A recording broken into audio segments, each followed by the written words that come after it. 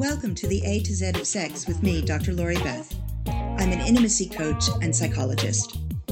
I created this show to explore the erotic alphabet, to help you learn more about desire and expressing your desires, discover ways to spice up your relationship, and create that sizzling relationship you've always wanted. I do this through solid science, real-life stories, and interviews with an exciting variety of sexperts. Listen in weekly as I share key strategies to help you create your ideal sexual life.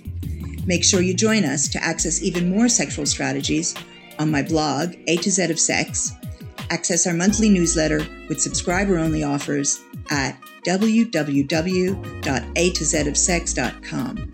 That's ATOZOFSEX.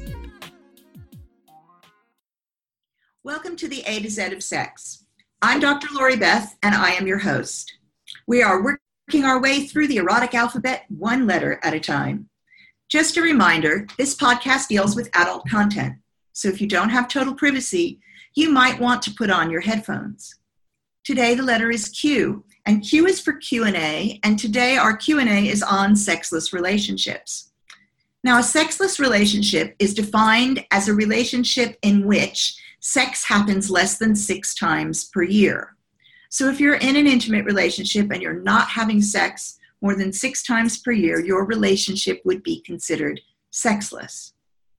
There are a ton of reasons why people stop having sex and intimacy in their relationships.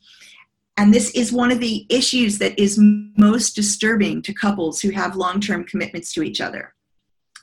Today, I'm joined by Kate Moyle, who's an accredited psychosexual and relationship therapist and a partner and in-house expert at Pillow App for Couples. Pillow is helping couples to experience more intimacy by providing expert-written, follow-along, audio-guided episodes, which can be played from the comfort of their own home and in their own time. This encourages them to put down the screens that so often get in the way of sex and intimacy and use it in a different and more connecting way. As a love and intimacy education platform, Pillow works with experts and professionals working with couples every day all around the world, taking expertise and knowledge from books, workshops, therapy rooms, and coaches, and making it all accessible to couples. Welcome to the show, Kate. Thank you so much for having me on. And, can I start by saying how excited we are about having you as one of the upcoming Pillow experts? I am really excited about that as well. And so for the audience to know, my episodes are on sexless relationships. So let's start with why you feel that's such an important topic. I think it's such an important topic because I think it's so stigmatized and it's so unspoken. So, we have this real confusion around the definition of sex and intimacy, I suppose, and so many people think that their relationship must be struggling or failing because they aren't having a certain amount of sex. You ask people what that certain amount of sex is, and they tend to judge it based on what they read in magazines or what they see in the media or what their friends say.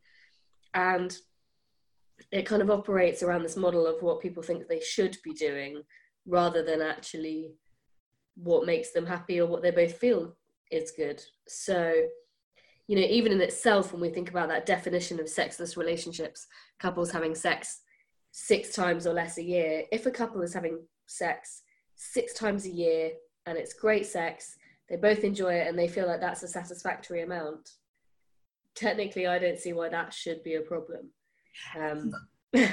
Yeah, no, and in fact, I don't think it is a problem. Couples don't come in and say, I saw your definition is 6 times or less per year, so we're coming in because we're only having sex 6 times a year, but we're having a great time. Exactly. In that situation, they're like, they don't care. They're not paying attention. It's only those people who really are finding this difficult. Absolutely, and I think, again, it's where people, we know that sex and intimacy are kind of, although they're obviously really connected, they're separate constructs. So you can have intimacy without sex and sex without intimacy. And I think the problem occurs typically when one partner feels that they are missing one or the other, and the other partner doesn't feel that way, or there is a gap, or there is a difference in how they perceive things, or how they, what they would both like to get out of that relationship. And there's a lot of anxiety around not having sex for couples and in relationships. There are lots of people who are using it as a measure of how okay things are. Mm-hmm. And we know that that's not the case. That there are also lots of people that have sexless relationships that are very happy in them, or that, also, I suppose it begs the question, what is the definition of sex? Are we using just a definition of intercourse here, which is traditionally, penis and vagina sex, and that excludes a whole load of couples, and also excludes people, for example, that have had injuries or illnesses which don't mean that they can necessarily function, and they have to be creative with their sex lives, but they can also be really satisfying sex lives. Yeah, I think that's an important distinction. And when I end up talking about sexless relationships, I'm referring to any kind of sex, because there are all sorts of sex that aren't penis and vagina sex that's fun, great, and wonderful. And my God, you wouldn't want to label people as having a sexless relationship who are having a wonderful time, where there's no penis present. Yeah, of course. So it's, but I do think people worry about how much sex they're having. And one of the questions I got asked was about how much sex is normal. Yeah. Well, yes. So what's normal, right? So in your practice, what would you define as normal? So I get asked this question a lot, and the word normal comes up a lot, as I'm sure it does in yours. And quite often I want to know, what people think normal is, or where they got that idea of normal from. And again, it's quite I suppose, an abstract idea. People can't really label where they know it came from, or that it's a fact. It's more that it's a narrative. I know there was a survey done last year in the UK that I think found the average amount that couples have sex in the UK across various ages, stages, places is once a month, which came out as the average, which most people are surprised to hear, because they think that it would be more. And I think it's also that we put so much pressure on ourselves when it comes to sex, that the pressure that we then also put on ourselves can make sex more of a problem, or more of a difficulty, or more of a barrier, and actually taking away some of that pressure and saying, okay, but what's good for you? If you guys had really good sex once a month, rather than not that satisfying sex once a week, why is one of those better than the other just because it's more frequent? Well, what I find interesting also is that first of all, there's an inherent problem in research that looks at stuff like this because people aren't honest. So that's number one. That's always difficult, is that people don't like to talk about their sex lives, even to researchers where it's anonymous. And so a lot of the research that we see is suspect. Yeah. In terms of accuracy. So that's one problem. But the other thing is, normal is a statistical concept. It's a measure of central tendency, which means it's a measure of average. So right now, it's normal to have clinical depression at some point in your life, because in our society, that is an average occurrence. It's a sad occurrence, but it's an average occurrence. And so it's one of those things where when somebody comes to me with this is normal or that's normal, I want them to know that they're talking mathematics, but they're not talking reality. Yeah, absolutely. And it doesn't take into account, the individual. What do you want? What feels good for you? What is specifically going on in your situation? Because it's also like the word should, which is banned in my practice. Yeah. You know, when people say, I feel like this is how it should be. And, you know, I'm like, okay, but that might be how you think it should be, but how would you like it to be? Or how do you want it to be? Or what would be good for you? And I think it's also important for people to say, maybe I am happy without sex. You know, maybe my relationship has intimacy and it has connection, and we have mutual understanding and trust, and we have touch, but it's not sexual, and maybe that's okay for us. You know, we're not trying to have a child, we're not trying to get pregnant. And when you look at how many reasons that people have sex for, one of them is, you know, procreation or trying to get pregnant. There are hundreds of other reasons that people have sex. And so it's also thinking about, okay, well, what are those reasons for you? Yeah. What does it offer you? What role does it play in your relationship? And I think quite often when what we see is, because of the difficulties or anxieties around sex, that kind of has a ripple effect into other forms of physical touch or other forms of intimacy. And that is when we see people who are saying, I feel like there's a problem, or I feel unloved or undesired or unappreciated because my partner never wants to touch me, or they never want to cuddle me, or we never lie in bed together and stroke or play. And those bits are as meaningful as sex in lots of people's relationships, or the act of intercourse in lots of people's relationships. And that feeling of being desired or being wanted is a huge, huge part of, I think, the loss that goes with that definition of sexless. Yes, and I think it's really important, because I see a lot of spread from sexual acts, either intercourse or oral sex or sex using toys and fingers, when that has diminished or been eliminated for a period of time. Often it will spread. Where there's pressure, it will spread. And so then it becomes, we don't hug, we don't kiss, we don't cuddle, as you say. And that makes things even more difficult. Yeah. Because touch goes completely. And all of us as human beings need touch. Yeah. That's central to our well-being. So that goes completely. Along with that, we also find that often emotional expressions of intimacy diminish, because this becomes the big elephant in the room we can't talk about. And so the elephant's growing and getting bigger, and we're eliminating more things to try to avoid that elephant. So that's when people say things like, our relationship isn't working. Whereas those people who are not having sex, perhaps for a physical reason, perhaps for an injury or a problem, and they might not be able to have regular sex, it's uncomfortable, it's painful over a period of time, but who are still having lots of intimate touch, find it easier and don't necessarily look at the relationship as failing. Those people come in to see me and say, we'd like to have sex again. They don't say, our relationship is I'm afraid our relationship's ending, or I'm feeling really distant. Those sorts of expressions aren't happening, because they're still having other intimate touch and other emotional intimacy.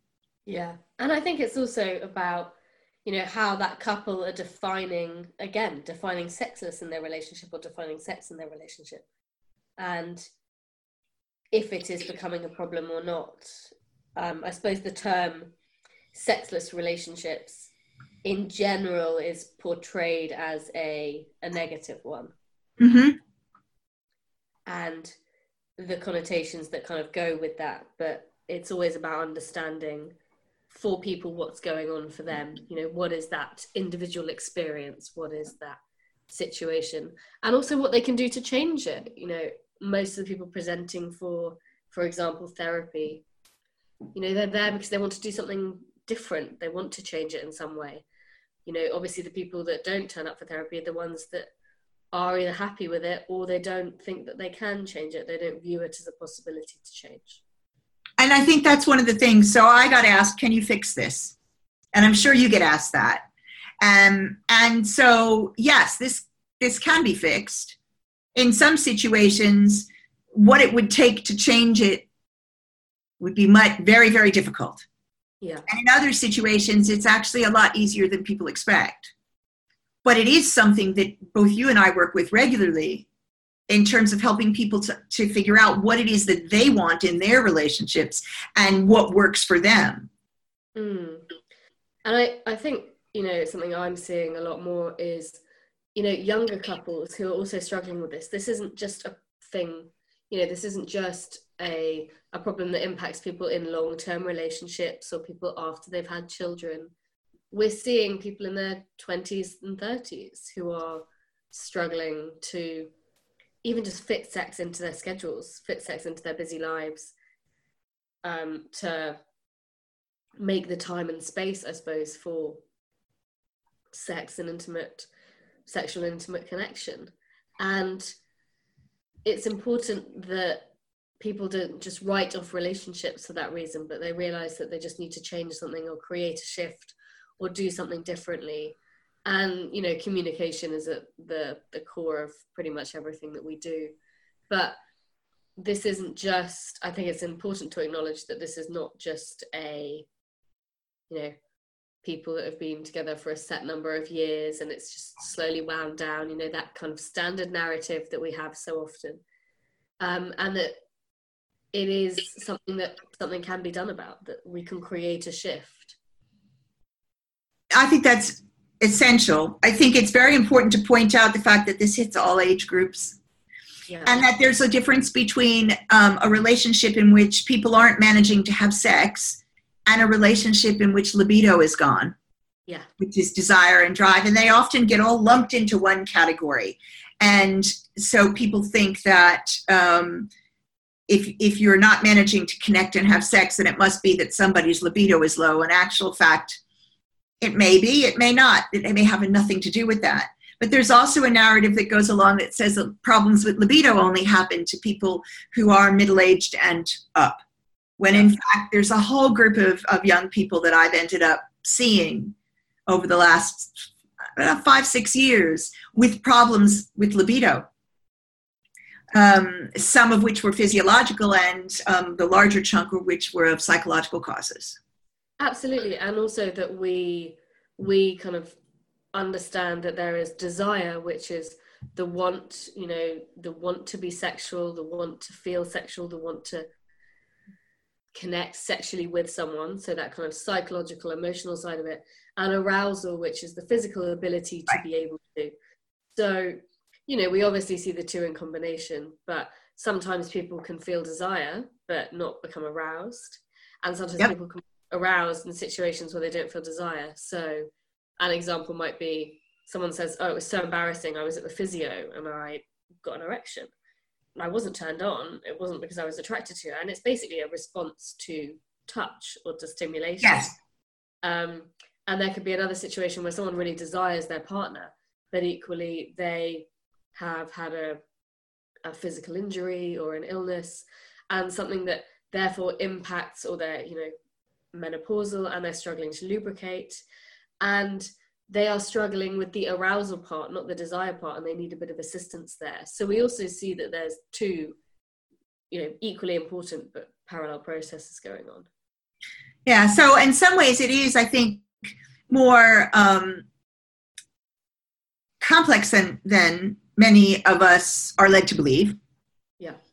And sometimes it can actually be a hell of a lot simpler than we've been led to believe. And the only way you find that out is if you're willing to have a conversation about it. And usually, having a conversation with a professional who's knowledgeable really can take away a lot of the anxiety and dread that comes along with this. I'm not sure how many men you see that are like completely freaked out with episodes of erectile dysfunction. But I've had a lot of that over the years, one incident in which he was unable to keep his erection or even gain an erection, and that led to a generalization and anxiety about having sex with anyone because this man was convinced that that meant that he was not going to be able to have an erection. And what if it did? And then what would that mean?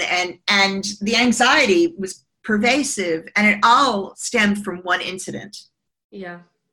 And I think, the thing that undercuts all of these problems,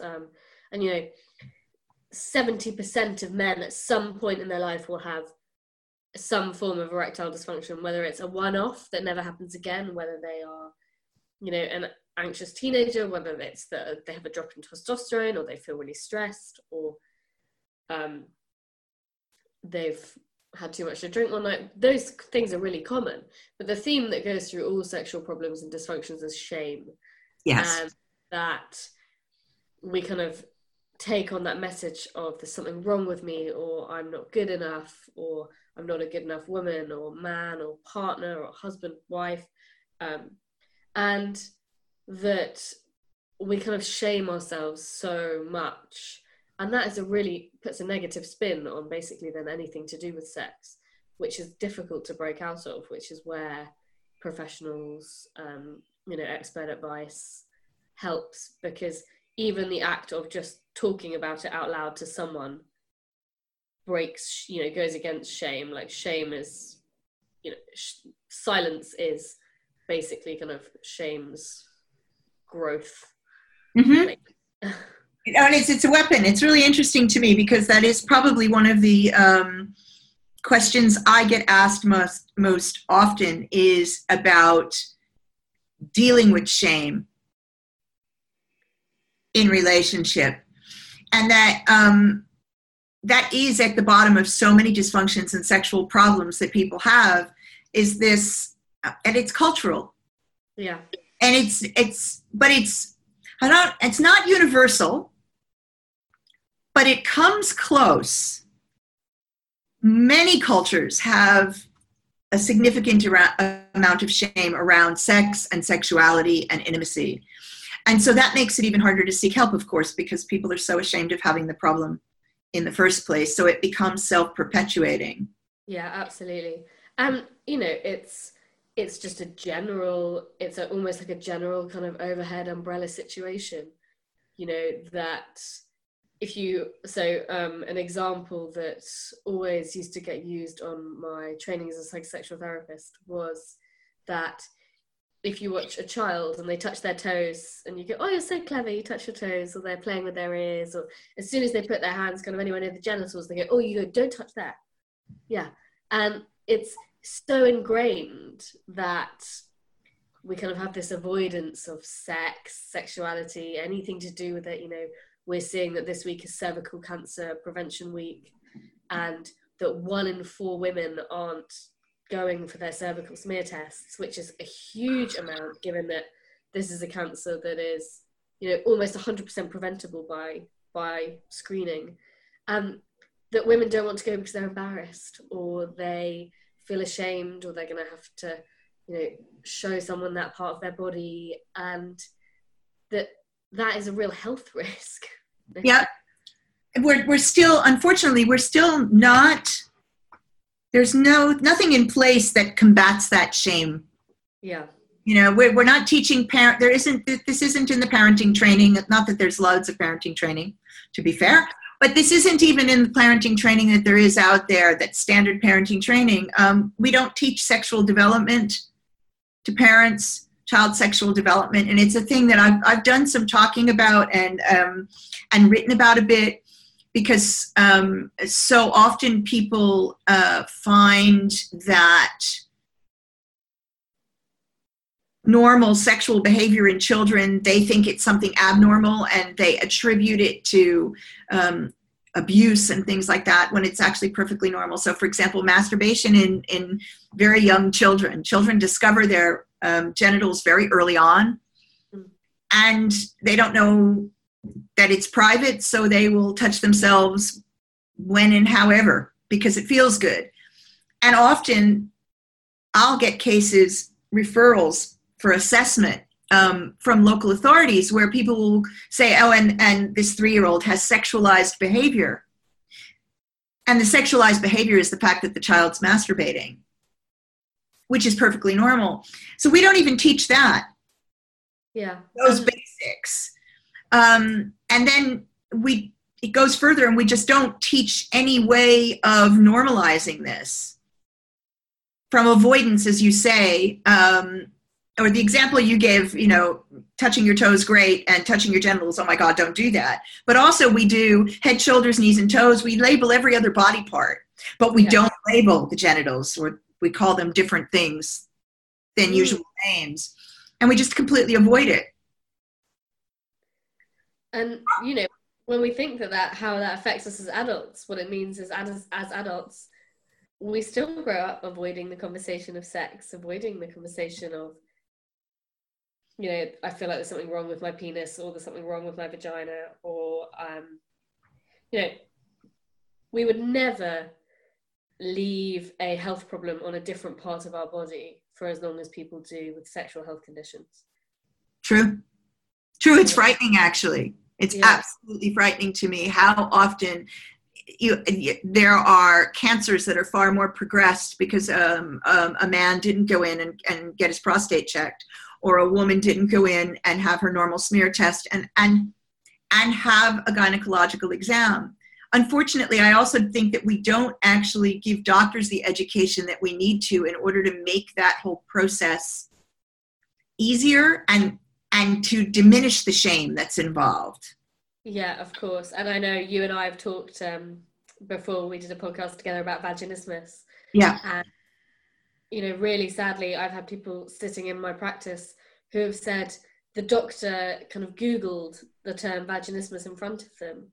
And that's really shaming, because if a medical professional is saying, oh, I don't really know how to do with this, or then it might be then a really long period of time before that person plucks up the courage to go and see someone else about it again. Yeah, and really that doctor's fault, but it's not a part of the training. But there's also an attitude thing there as well, which I find fascinating, because things like, for modesty's sake, we're going to put a drape over you to cover that so that you're modest. You're about to spread my legs and look inside my vaginal canal, and you're about to put your hands in there, but your modesty, you're going to cover everything from view. I mean, to me, that says something about shame rather than modesty, right? Like, it's shameful for me not to want to have that drape there. For me to want to be able to see what you're doing and to understand what you're doing, that's shameful. We have to preserve modesty. How do you preserve modesty when somebody's doing an internal exam? You can't. No, it's pretty difficult. But it's a bizarre attitude. It's where they think they're doing good and they're protecting and I'm putting quotes here because people can't see them. They're protecting your dignity as a woman. But they're actually perpetuating this whole shame-based narrative that goes on underneath this. And it's in these same situations where it's very hard to get a lot of doctors to talk through the actual issues. And I suppose, if we think about, the term that we kind of started the conversation on, like sexless, that itself is, if we see, where do people start with that? So where do people kind of access help if they technically feel that they fit under that umbrella? Or say someone reads an article about sexless relationships, and until that point they were absolutely fine about their relationship, they felt good about it, they felt comfortable about it, but they read something and they think, okay, well, we have sex less than 6 times a year, does that mean I have a problem? And that kind of starts the wheels turning. The likelihood is they might not actually talk to their partner about it first. They'll probably start worrying about it, or stressing about it, or researching or Googling. And, in lots of cases, it might be actually that a conversation with their partner might lead to, well, I really enjoy the sex we have, and when we have it, okay, we could have it a bit more often. So why don't we both make a concerted effort to invest in more time together as a couple, and make sure we have a bit more space for intimacy, or that we do more things together, and that would be as important and making sure that we connect, or that we physically connect. And that feels like the opposite of a shame-ridden conversation. Yes. But yes. It's not really the way that it's going to go for most people, because this topic of sex is, ironically, given in the world we live in, where sex is, on every perfume advert, but still taboo, still kind of stigmatized. So tell the folks about what you're doing right at the moment, and some more about Pillow App, please, and what they can expect to see and where they can find it. Yeah, so Pillow App, as you said earlier, is a love and intimacy education platform. So essentially what we have created is an app in which there are a range of audio guided follow along intimacy episodes for couples. So we're combining expert advice, so people who are working with couples daily, people who are therapists, teachers, authors, workshop leaders, people who have done the training, they know what they're talking about, they have the knowledge and the experience, and we're taking their expertise and combining that with an approach which helps people to be mindful and in the moment together, and takes away the pressure. So by the episodes being audio guided, what it means is that couples can literally pick an episode, press play, put the phone to one side, and give each other their full attention, which means that they're not distracted by, for example, technology, their screens. And they're fully connecting in the way that so many of us used to. If you think about the start of a relationship, you're gazing into each other's eyes, you're touching, you're playing, nothing else matters. You don't notice if your phone goes off, or you just turn it off and throw it on another sofa. And that's because at the start of relationships, we're really investing in that other person. We're giving them all our attention. And that kind of fades as other things creep back in as relationships go on, so that we kind of deprioritize our relationships as things like work get in the way, or our children, or our mortgages, or thinking about bill payments. But all of those essential components of intimacy should still be there, but we forget them. We rush through a day and then we think, God, I didn't even really talk to my partner today. I didn't really even communicate with them. And so the Pillow episodes are, I suppose, easy little reminders for how to integrate those parts of intimacy back into your relationship. And in as little as 5 minutes, some of our shorter introductory episodes are only 5 minutes long. We know that every couple can find space for 5 minutes in their week to invest in their relationships, to whether it's, so some examples of our episodes are showing each other appreciation, complimenting, sensual touch, eye contact, massage, there's even one for the bath, being playful together, talking, communicating, asking questions, reminiscing. And that's also because we know that different forms of intimacy will feel easier or more difficult for different couples. So we've offered a big range so that couples can choose an episode that they think is right for them. We're not prescribing, our ideas of intimacy to them.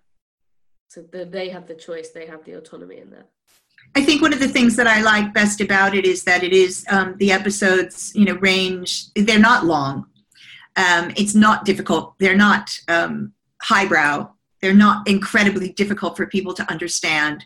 And so that they can engage in, it gives them the opportunity to engage. And if for a lot of people, that will be all that they need in order to be reconnecting.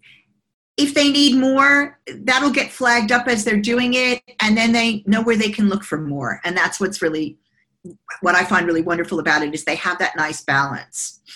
And the whole point is that it's accessible. So it's for all couples. So we don't use gender pronouns in any of the episodes. So if it's a female couple, that it doesn't say he or him. Right. But also that it's on people's phones. They can access that from wherever they want, whenever they want. All it requires is a space for them to be as a couple and the speakers which are in their phones. And it's affordable. You know, lots of people don't want to see a therapist. They don't want to go and talk to someone as a couple. That is too scary.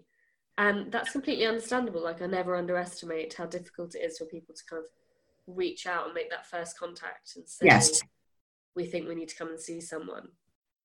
And, you know, this is also not a product that is just for couples that are having problems. We all need to invest in our relationships. We invest in our friendships. We invest in our families. We call our siblings. We check in with our parents. And we forget that with the partner who is most kind of present and who's there with us all the time. And to me, that's one of the most wonderful things about it. It helps you start a new habit. You know, if a couple's doing well, that's great. And it will help them start the habit to actually make sure that the check-in becomes integrated. Because as you say, we create habits in all other areas of our lives, but we often forget to create positive habits with our partners.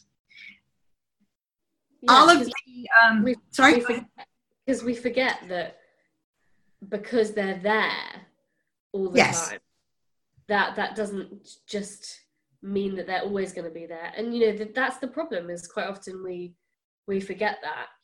We can take it for granted. And, you know, what we also forget is that couples choose to stay in that relationship every day. They choose to stay with their partners every day. And it's really important to acknowledge that and remember it, and to show appreciation and affection and love and desire and intimacy to each other, because it's about bonding ultimately. Yep.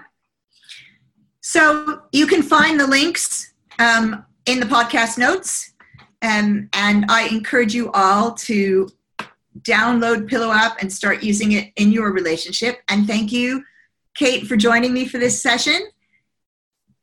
Thank you so much, as always. My pleasure. So thanks all of you for listening to the A to Z of Sex this week.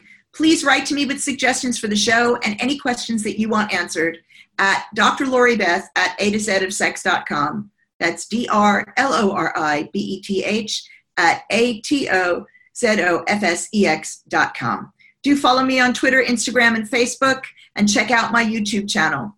If you're interested in a free 30-minute discovery session with me, go to https://the-intimacy-coach.com. Head over to my contact page and click on my calendar and schedule directly. The link is marked "Click Here." If you did enjoy the show, please do leave me a review on iTunes and Stitcher, and join me next week when the letter will be R. Thanks for listening. Thanks for tuning in. You were just listening to the A to Z of Sex. If you enjoyed the show, please leave a review here on iTunes, and make sure you head over to www.atozofsex.com. That's ATOZOFSEX. To subscribe to my free newsletter to help you keep your sex life sizzling. Stay tuned for upcoming weekly episodes as we work our way through the sexual alphabet to discover the wide world of sex, sexuality, desire, and intimacy. Knowledge gives you the power to create relationships that bring you satisfaction and joy. Hope to see you next week.